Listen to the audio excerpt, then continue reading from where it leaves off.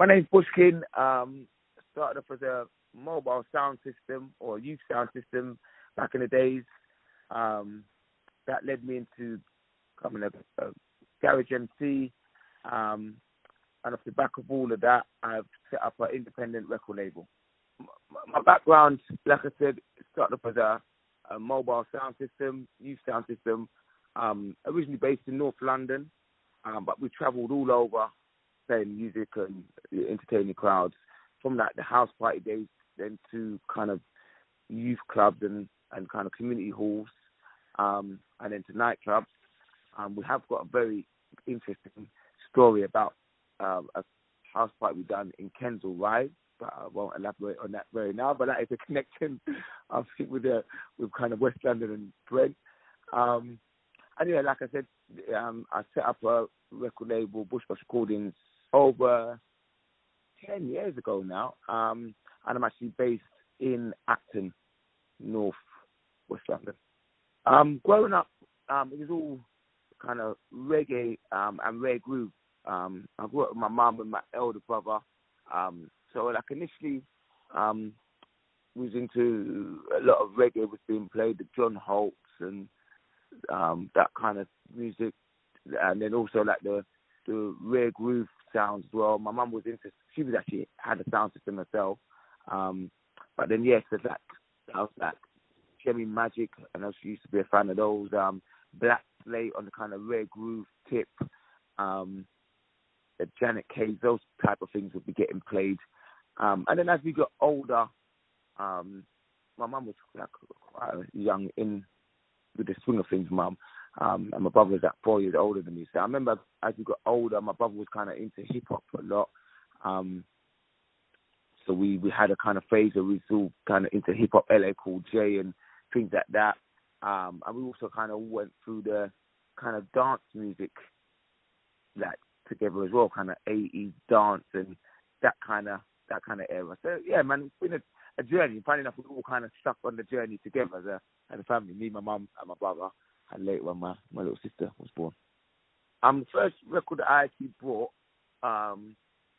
there was two. There was me and my brother. The first record my mum got us was Kenny Everett, I think his name was. Was it Kenny Everett, that comedian kind of guy? But it was kind of like a spin-off kind of cheesy tune. So that was the first we got selectively. But then myself, the first tune I actually bought was Tiger, You're Dead Now. And I remember it was that I heard it on the radio, I was continuing hearing it, and I was begging my dad to buy it for me. And I remember my dad taking me out to the record shop and buying that tune, Tiger, You're Dead Now. It's still one of my favourites up to now. When it came out, it had such a total different sound than the kind of ragga. It's called then the ragga at the time. Okay, back then when I used to go out to listen to reggae music, I mean, like I said, I grew up in the youth sound system areas. It got like youth sounds they used to be called. So I'm from North London, so we used to go to places like Hackney Downs, and there used to be all days there, Crystal Park all days. At this I was about probably between 12 and maybe between 11 and 14 these days here. Crystal Park all day, Hackney Downs all day, Elthorne all day, where else? Haggerston Park all day. These are kind of all big parks in North and East London. Again, being really young, you couldn't really go to clubs, so to speak. But then you also did get like kiddies parties, under 18s. And the under 18s were really popular when they came about. They would normally be in that holiday period. And then those places were like Oasis, Barry's Diner, Factory, Chimes, Gabriel's Youth Centre, Flower Pot in Tottenham, Palm Trees. They were the venues that we all used to go to back then. And so that would probably be from like 13 to like 15, 15, 16. That would have been that era. Nowadays, I listen to most of it on YouTube. Occasionally I do get to go out. I mean, we're always gigging ourselves, so it's a cure and a curse, basically. A lot of times when I see interesting parties that I want to go to, I'm often like playing out and performing myself. But occasionally I will go out to, I like to go to Birmingham. Birmingham's got a good like reggae bashment scene. Again, there is a lot of things in North West London that they pop up. I'll go and check them out and support them. I'm trying to think of some venues off the top of my head.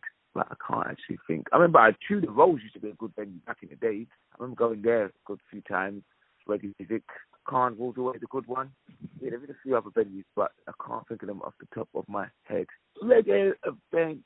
The reggae scene is kind of like it's a circuit. It's a scene and a circuit to itself. So, flyers are still the done thing, and I often find out a lot about the events via flyers, and I'll pick them up from like West Indian food shops. So Old Cheese in Shepherd's Bush I go to often, and a few other shops like that, and I'll pick up the flyers. Yes, a bit on social media. There's a few people on social media I follow who will kind of promote stuff. Again, it's a lot of word of mouth by DJs. Not so much hearing stuff on radio that much. Radio, I don't really listen to radio that much, to be honest with you. Yeah, it's kind of, I think, word of mouth and flyers, to be honest with you. What it is as well, when you go out to an event, when you come out from an event, you get like bombarded with flyers for the next like couple months, basically. So I think that's probably one of the main ways as well. I've got loads of favourite reggae tracks, and all for different reasons at different times. Ones that spring to mind are Papa San Strange. I remember when I was a bit of an adolescent and I was being a bit naughty and I got sent to my grand. And that tune kind of just kept my company, and I used to just listen to it and just think, what's happening in my life and stuff like that. Buju Banton, Browning and Black Woman, those tunes were like, epic. I used to love both of them. Sizzler, Thank You Mama, Sizzler, Can't Keep a Good Man Down, Vybz Kartel, Stand Strong. Oh God, there's so many Vybz Kartel tunes, in fact. Cutty Rank, Beres Hammond, Any Woman. Yeah, I'll leave it there because I could be here all day. Brent, which covers Northwest London, reggae in the UK owes a lot, I would say, to Northwest London, which is Brent. Literally Harlesden, if I could home in on a particular place, it's kind of like a little Jamaica. I remember I used to go there and think, it is like a mini Jamaica. Big up guys like Connor and Dreams Club just spring to mind. I should have mentioned that earlier. Dreams Club, I remember going there and listening to dancehall and reggae. For whatever reason, I don't know what it is exactly, but it's like the Brent and Northwest London has just got the thick of like reggae and dancehall. Like a lot of the artists come from there. I don't know if it's such supposed to say that it literally started over there, but I guess I wouldn't be surprised if people said that the first artist that started to bust in the UK came from Northwest London. That wouldn't surprise me. Don't know if it's true or not. But to answer your question, definitely played a big part and had Brent and Northwest London, Harlesden in particular, definitely influenced the whole reggae scene in a major way. Impact of sound systems in general, the impact of sound systems and Jamaican culture in general has impacted the whole UK music scene, and it's literally changed the way we play and listen to music like in its entirety. Again, going back to what I was saying, which I don't know if it's founded, but I definitely owe a lot of that sound system culture to Northwest London. A lot of the big sounds come from there. So, it's played a massive part. Yeah, like I said initially, the reggae scene, it's a circuit and it's a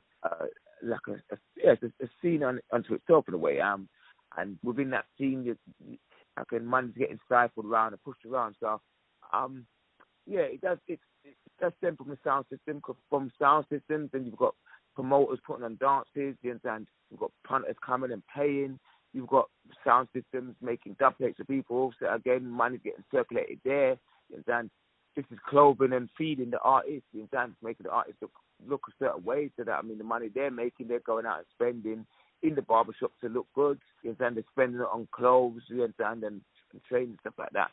So, just from the sound system alone, you can see there's so many different avenues and ways that money's getting made and is getting cycled around a small circle, you understand? And as much as it's getting cycled around that circle, the circle will be growing and expanding outwards. So, I think sound systems play a massive part in kind of black culture and the circulating money around the seniors. And it's pretty much an independent thing. A lot of these people you find probably didn't have normal day jobs.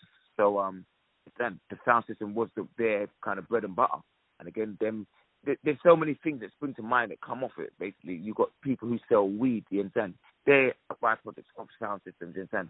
People who play music and generally sound systems, generally Jamaican culture, they smoke a lot of weed, you understand? So they're getting paid, you understand? Which is, in a way, funding the local weed man, you understand, and you've got probably other people who are investing in the sound systems, and yeah, man, it's a big scene, and it's definitely keeping a lot of people afloat, probably without them even knowing it. Reggae music, Jamaican culture in general, has been very influential on the world, much less just us guys growing up in London and the UK. I mean, the fashion this whole thing kind of stems, Jamaica, sound system kind of stems from Jamaica, and was brought over to the UK. And I mean, what you've kind of find with Jamaica, it's a third world country, people are poorer, but they've got a lot of confidence and a lot of style, quite boastful and playful. And that comes across in their dress sense, and where it's a hot country as well. People like bright stuff. They like to stand out and be different. And again, when you have got lesser, when you are poor, it kind of makes you a bit more creative. And that creativity is what we kind of see in their garms and their swagger, in Jamaican swagger and their clothes.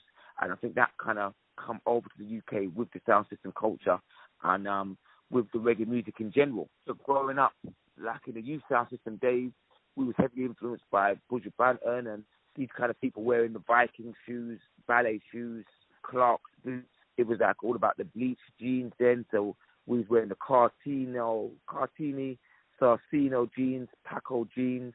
Major Damage was another brand back then.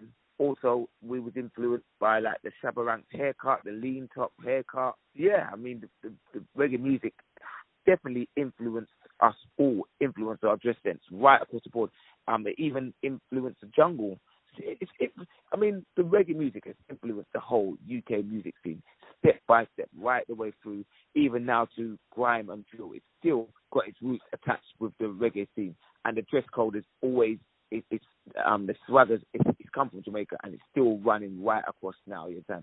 Definitely reggae music, again, 100% affected the way we dance. Again, just by Jamaican nature, them being kind of self-fun and playful, they're always coming up with different dances to go with the music. So things that spring to mind with the Bogle dance, the Tatty, the Armstrong, girls whining and stuff like that. And yeah, it completely influenced the way we danced. And then off the back of that, you had Elephant Man coming with Signal the Plane and all these type of dances, Roll the Boat. And I mean, they catch on. It is catchy, and before you know it, everybody's doing it. And then a new dance comes out, and everyone jumps onto that. So, I mean, yes, reggae music, music in general is really powerful. Music in general is very influential. But, I mean, reggae music, yeah, it's just got that power to kind of just motivate and get people to do stuff. And, again, it's a scene. It's a culture. So once you're in that scene and once you're in that culture, it does influence you from the way you talk, the way you dress, the way you dance. It's pretty much a way of life. That if you're in the reggae scene, it is pretty much a way of life. There's certain words and slang words, there's certain behaviours, there's certain actions, there's certain expressions that all come under the banner. And if you're doing any of those, people could cut literally, you might not even need to say something. Someone could probably see the way you're walking or acting or dressing and think, yeah, he's in that reggae kind of circle, or he's come from that world. Off the back of the last question, music has always been, it's extremely powerful, and I say it's like a universal language.